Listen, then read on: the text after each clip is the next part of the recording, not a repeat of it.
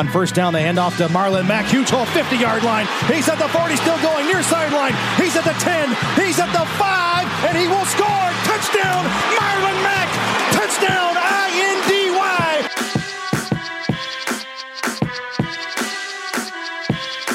And again, it's picked off. It's Darius Leonard. Leonard with his second INT, and he's streaking down the near sideline. He's at the 40. He's at the 30. He's at the 20. He's going to go. A pick six for the Maniac. Kenny Moore gets to Deshaun Watson. That's a sack for Kenny Moore. Kenny has a pick and now a sack in the game. Horseshoe is back, baby. The horseshoe is back.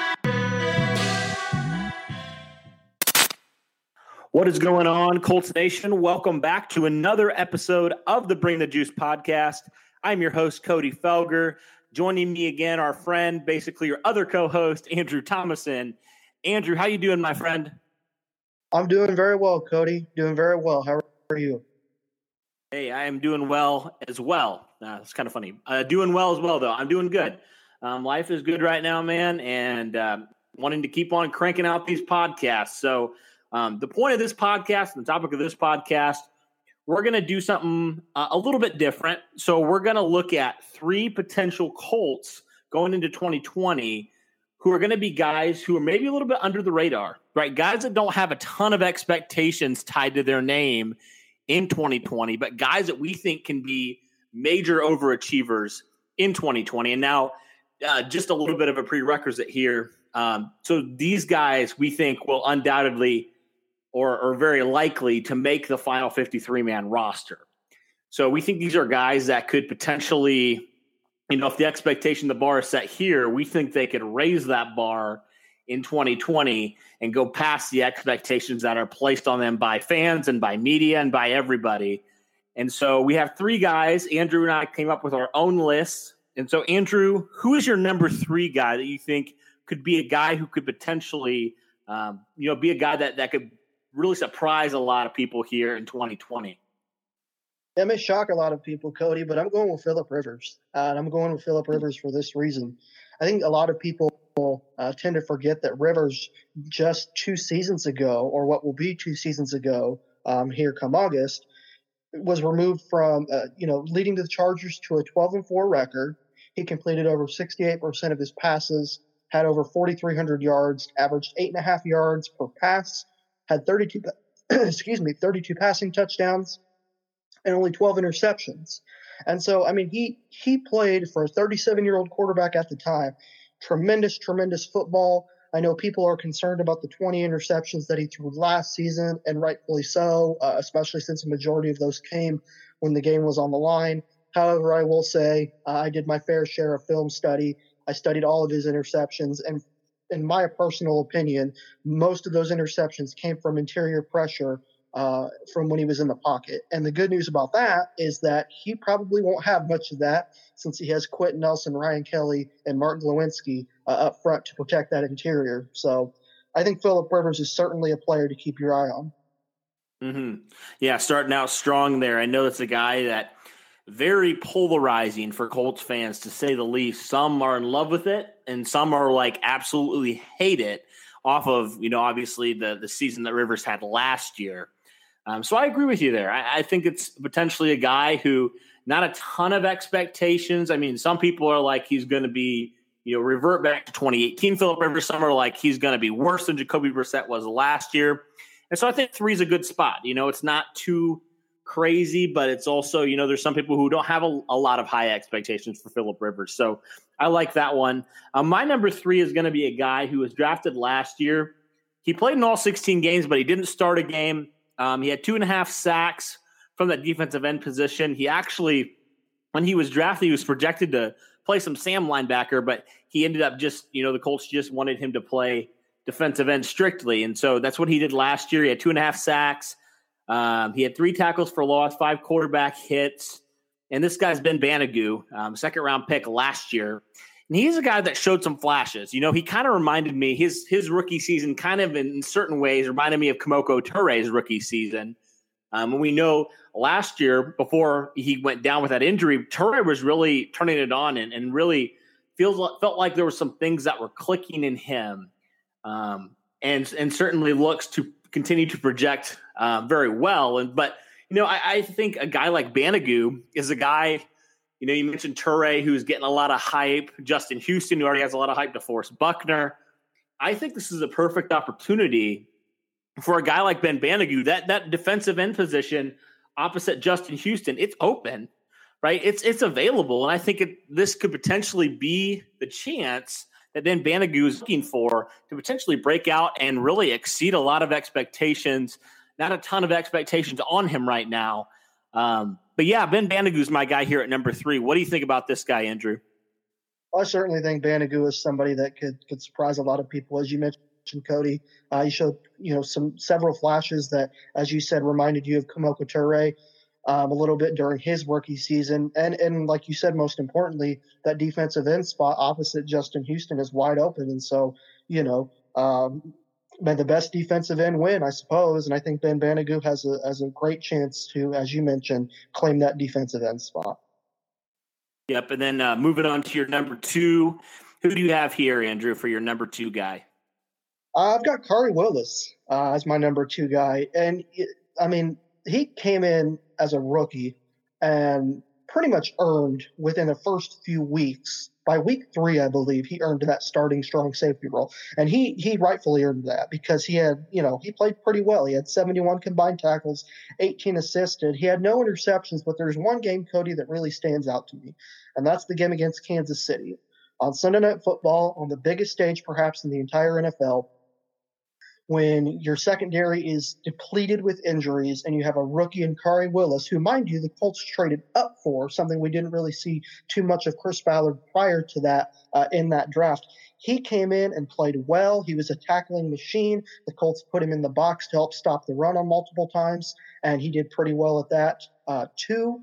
And so I think Khari Willis is certainly somebody to keep your eye on going into 2020. Yeah, Khari Willis is a guy that I really like.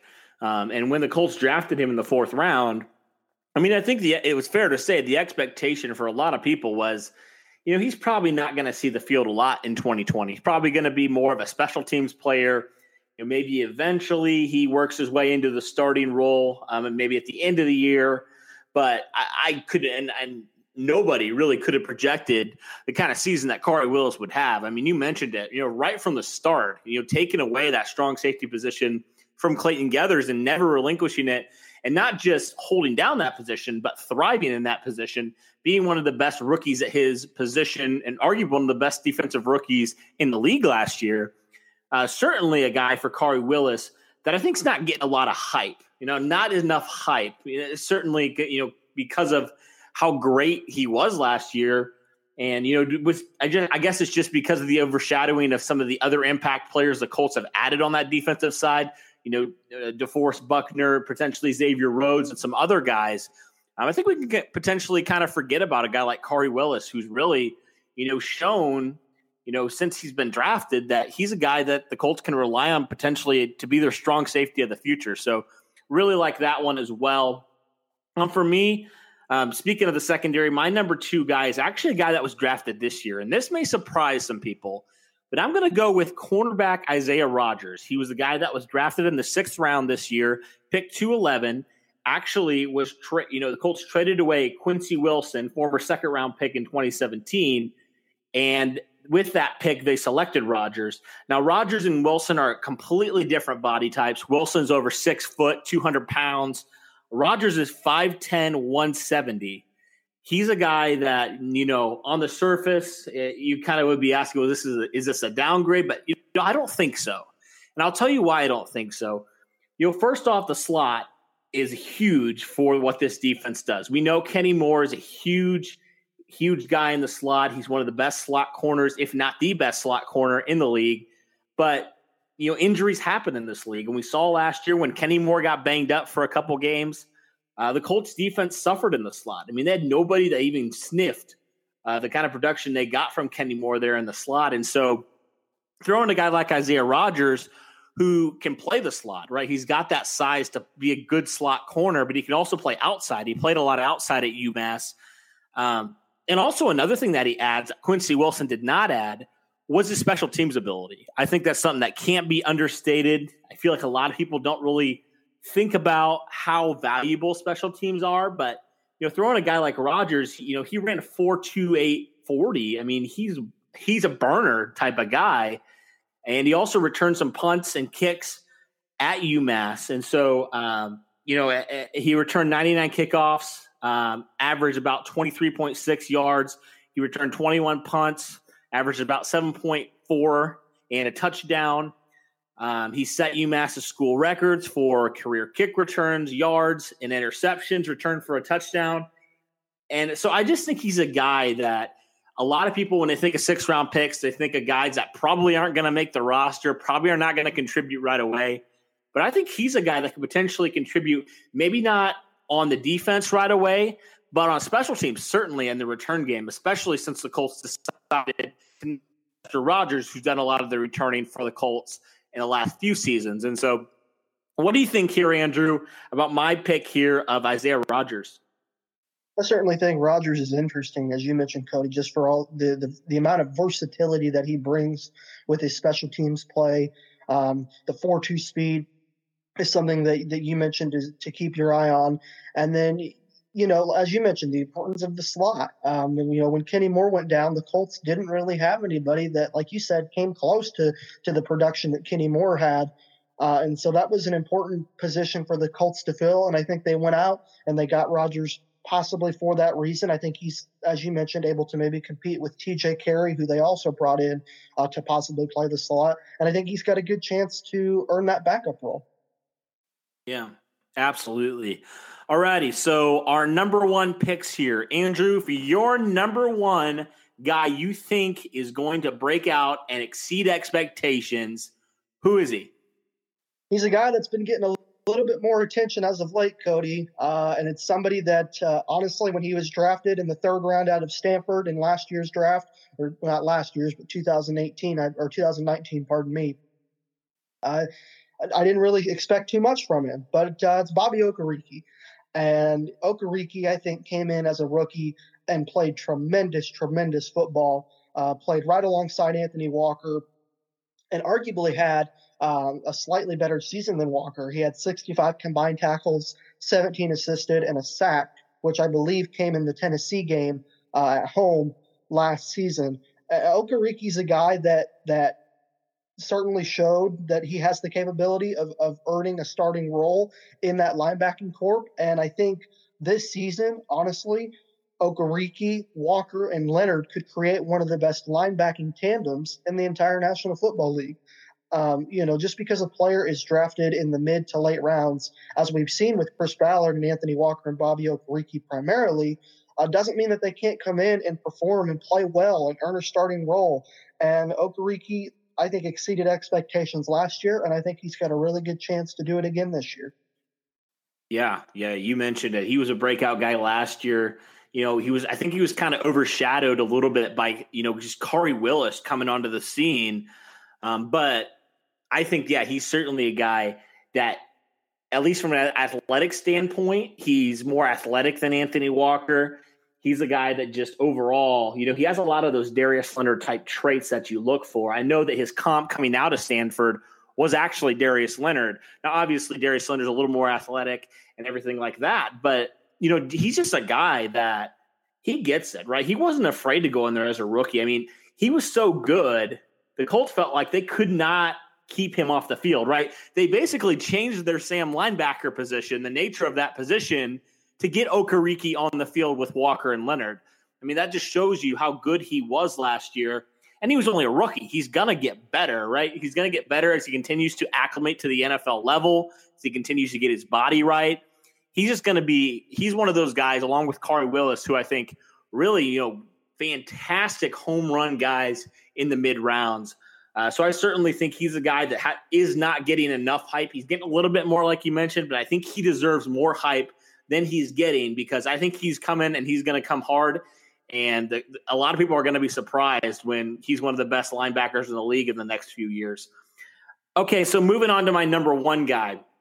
So I thought about this for a while, and I know Derek's going to like this guy for me because I feel like he's been disrespected a lot. he's kind of been forgotten and written off. And that guy for me is definitely Paris Campbell. I mean, he's a guy that was drafted last year in the second round. He only played in 7 games, right? He had a couple different injuries. I know he broke his hand after that Pittsburgh game. He had another couple injuries. He got injured in training camp. Just a freak year for Paris Campbell with those injuries. But the reason why I say he's so underrated and why I think he could potentially break out is first the addition of Phillip Rivers, who we know is an automatic upgrade in terms of how much it helps your receivers and everybody on that offense. And then second, I just think, he's got to get his body right. And I think he knows that, and he's going to continue to do that. And also, he has now a guy that the Colts drafted in Michael Pittman to kind of take the pressure off of him a little bit. Right now, the Colts have T.Y. Hilton, Michael Pittman, Zach Pascal, who kind of broke out last year, and then Paris Campbell. I mean, he's a guy that when he gets the ball in the Pittsburgh game, he had over 100 scrimmage yards when they got the ball in his hand. Now, there are certain things he's going to have to clean up, undoubtedly, but I think he's a guy that a lot of people are forgetting about and kind of writing off. And I think that's not a good idea to do because I am a big Paris Campbell guy. I believe that he's a guy that just adds another element, a dynamic element that your offense has been missing for so long. But the question will be, can he play most of the games? Can he play 14, 15 games? And, will you get him the ball and give him, similar to Nyheim Hines? We feel like Nyheim Hines has been really underused since he's been with the Colts. Can you just give those guys more chances to just make plays? They have those speed. They have that speed. The Colts drafted him, the fastest receiver in that draft. They drafted Nyheim Hines, the fastest running back in that draft. Now I think it's time to just see what you got with those guys. Let them make a play. Don't make Phillip Rivers throw the ball down the field 40, 50 yards all the time, right? And do more of those short passes. And I think that's what Phillip Rivers excels in. And I think that's exactly why I think Paris Campbell is primed for a bigger year than a lot of people are expecting. So that's my take there on Paris Campbell. Andrew, did you have any thoughts before we wrap it up here on Paris Campbell? I think you hit the nail on the head there, Cody, with Campbell. I think he's an excellent player. Obviously, you mentioned his season, his rookie season was unfortunately cut short due to injuries. I think he's a guy that, as you mentioned, brings a unique kind of explosiveness to an offense. And when you have an offense that's as uniquely ran as Frank Reich and Nick Sirianni's is, and you have a guy in Phillip Rivers who had a guy in Travis Benjamin who could maybe be a player comparison to Paris Campbell. Some may argue Campbell's a bit faster and a bit more explosive, but Travis Benjamin, played quite well in Los Angeles and was quite the security blanket at times for Phillip Rivers. And I think, as you mentioned, if Campbell can stay healthy and play all 16 games, I think he's going to be quite the weapon for Phillip Rivers in this offense. Mm-hmm. Absolutely. Well, that'll do it for this podcast, guys. Thanks for listening, as always. We really appreciate all the support you guys give us. Be sure to like, subscribe, leave a comment on who you think. If there are any players that we missed that you think could potentially surprise a lot of people in 2020, let us know in the comments. But for Andrew and myself, thank you guys. And as always, go Colts.